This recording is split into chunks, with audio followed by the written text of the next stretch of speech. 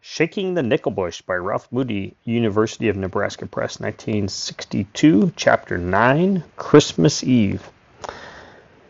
Father, I pray for our kids and grandkids and others who might be listening to this, that you would stir hearts to acknowledge you, your goodness, your provision, all your rightness, and all the justice that you bring about. I pray, Lord, that we'd be a people, a family, delighting in your provision as the shepherd who knows your sheep, and our sheep who know the voice of our shepherd. In Jesus' name, amen. The doctor at Globe charged me $2.50, and when I asked him why it was so much, he said the extra 50 cents was for filling out the card. Everything was higher in Globe than it had been in Phoenix. They were charging 45 cents for meals in the restaurants. Gasoline was 18 cents a gallon, and oil 2 bits a quart. When I bought a whole case of salmon, 50 pounds of cabbage, and 10 pounds of peanuts in Phoenix, I thought I'd had enough grub to last me for a month. But with the two of us eating out of it during most of the 8 days we were up in the Salt River country, we were down to less than half a case of salmon, and of course most of the gluten flour. Then, too, we decided to take Mr. Larson's advice about following the Gila River eastward. To do that, we'd have at least 2 days of driving through the San Carlos Indian Reservation where there'd be no chance of finding jobs. And there was nothing to do except to lay in a supply of groceries at Globe, regardless of how high the prices were. While Lonnie was at the restaurant and I was waiting for the doctor to examine my specimen, I made out a list of the things we'd get. And I was careful to put on it plenty of cheap things Lonnie could eat. A side of bacon, 10 pounds of dry beans, potatoes, and white flour for pancakes. And I remembered to put down dry yeast and baking powder.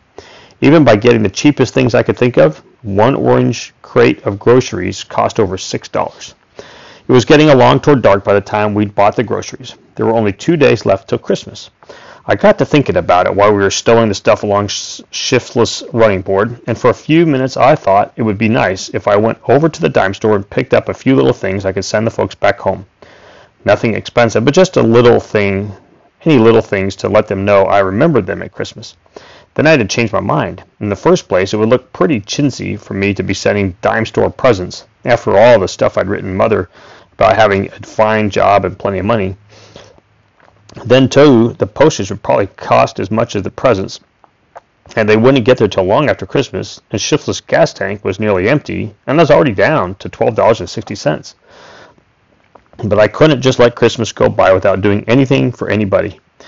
So I gave Lonnie $3 and told him to go and get the gas tank filled and 2 quarts of oil put in the crankcase, and to buy another hot-shot battery and see that we had plenty of air in the tires. Then I told him I had to see a fellow about a dog, and I'd meet him on that same corner in 20 minutes. As soon as Lonnie was out of sight, I beat it for a clothing store where I'd seen some pretty cheap prices in the window. The stuff they had was even cheaper than the prices, but I got Lonnie a fairly decent pair of jeans and a blue shirt for $1.89.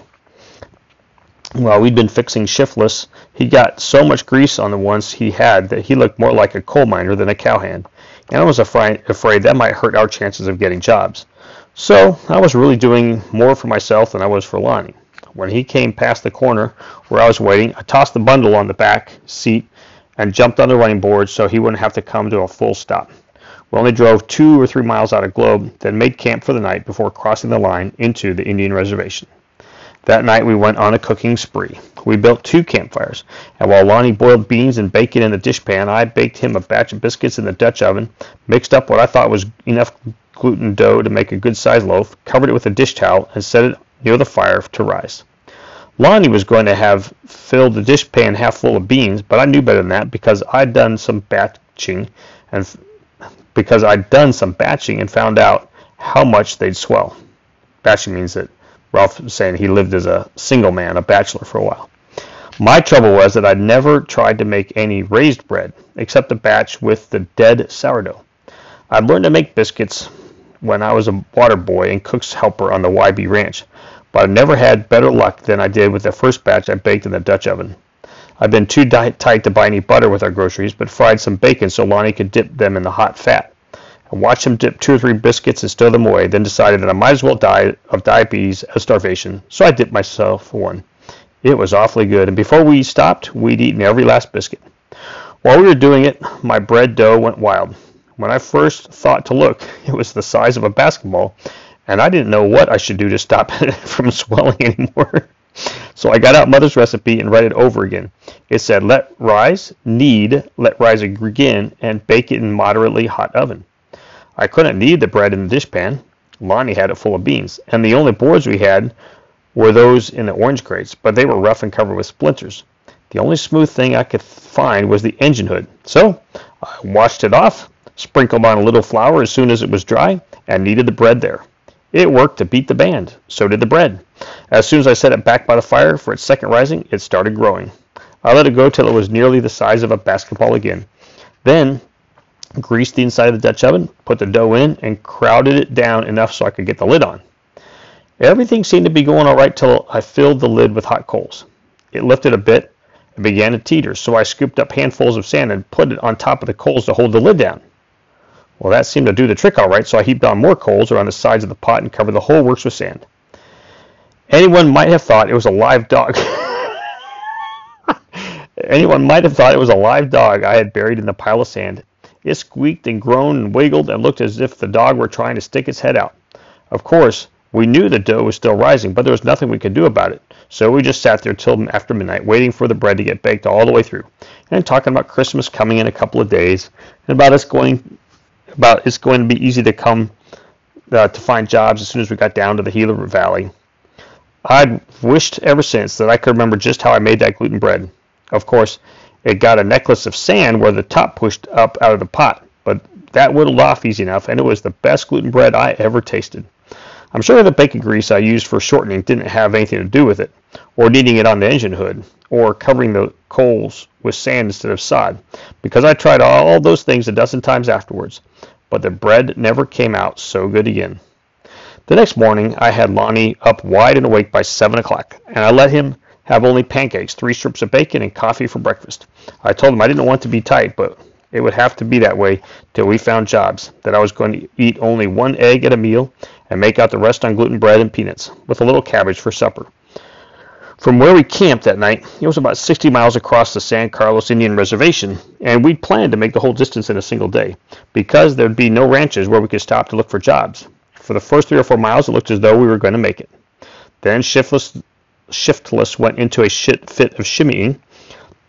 She'd always wandered more or less, but it had always been in sort of long, sweeping curves, and Lonnie had become so used to the feel of her that he usually could keep the curves from being very wide.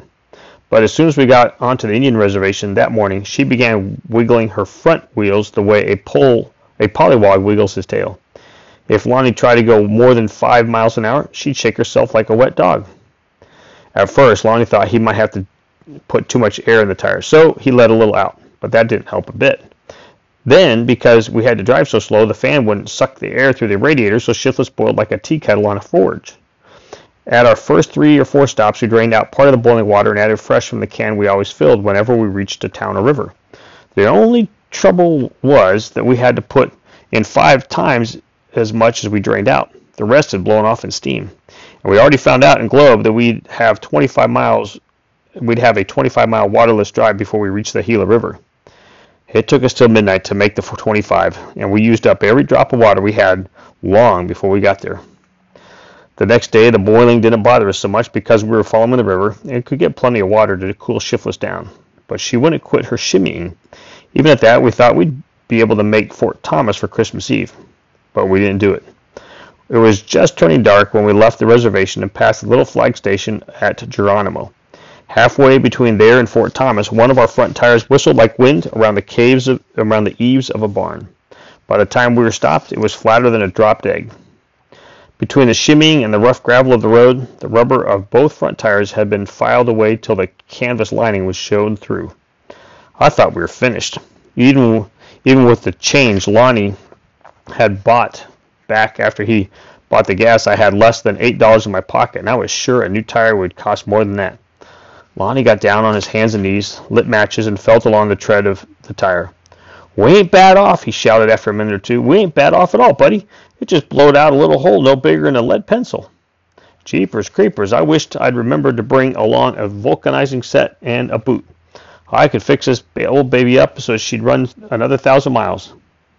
"How much will one cost?" I asked him. "Well, He said a good one would cost $3 or $4, but I could patch this little old hole up with a 5-cent rubber plug and a 10-cent tube of rubber cement, and I could make a good enough boot to stick in a piece of old shoe sole. How far do you reckon it is from here to Fort Thomas? According to the map, it ought to be 3 or 4 miles, I told him. Give me 2 bits and go to getting supper ready, he told me. I'll hoof it into town and be back by the time you get the grub cooked. We drove shiftless off the road. I gave Lonnie the quarter, and he was starting off down the road toward Fort Thomas when I remembered it was Christmas Eve. I wasn't a bit sure he'd be able to fix the tire when he got back, and it seemed to me we'd probably have to spend Christmas Day right where we were. Then we'd have to decide which we'd sell first, our outfits or shiftless. That was what made me call Lonnie back. I knew how much he'd hate to part with either, and if we were going broke anyway, we might as well go in style. When he got back to me, I passed him $2 and said, "Tomorrow's Christmas. You spend all of that for our dinner. A good fat chicken we can roast and all the trimmings."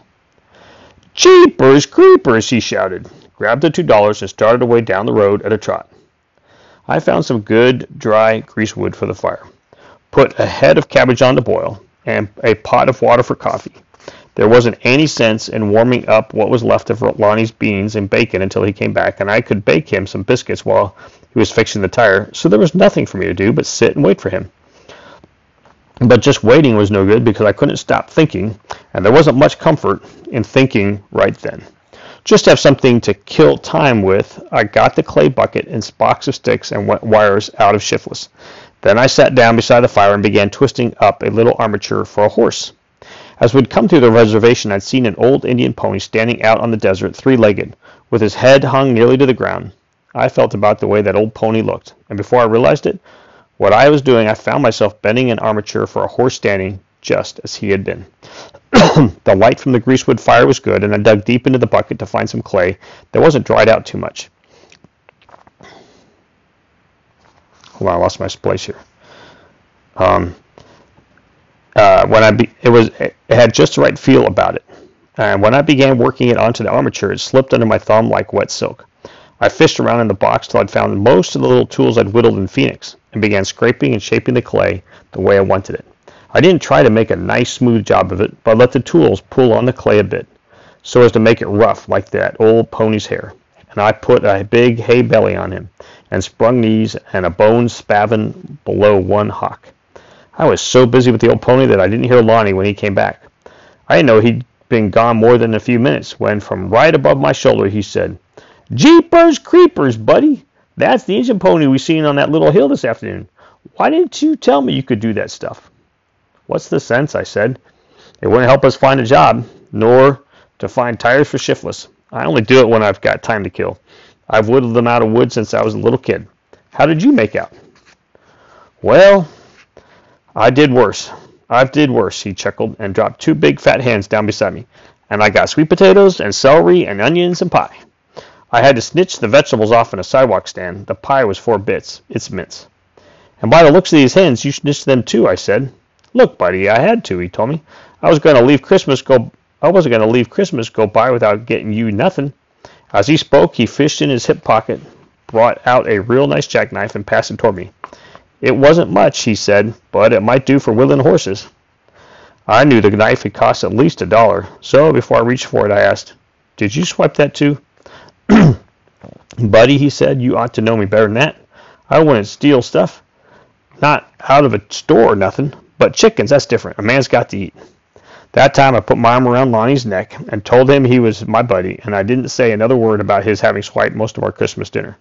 While I was warming up his beans and putting the coffee on to boil, he sat holding the little clay Indian pony, looking at it and turning it over in his hands.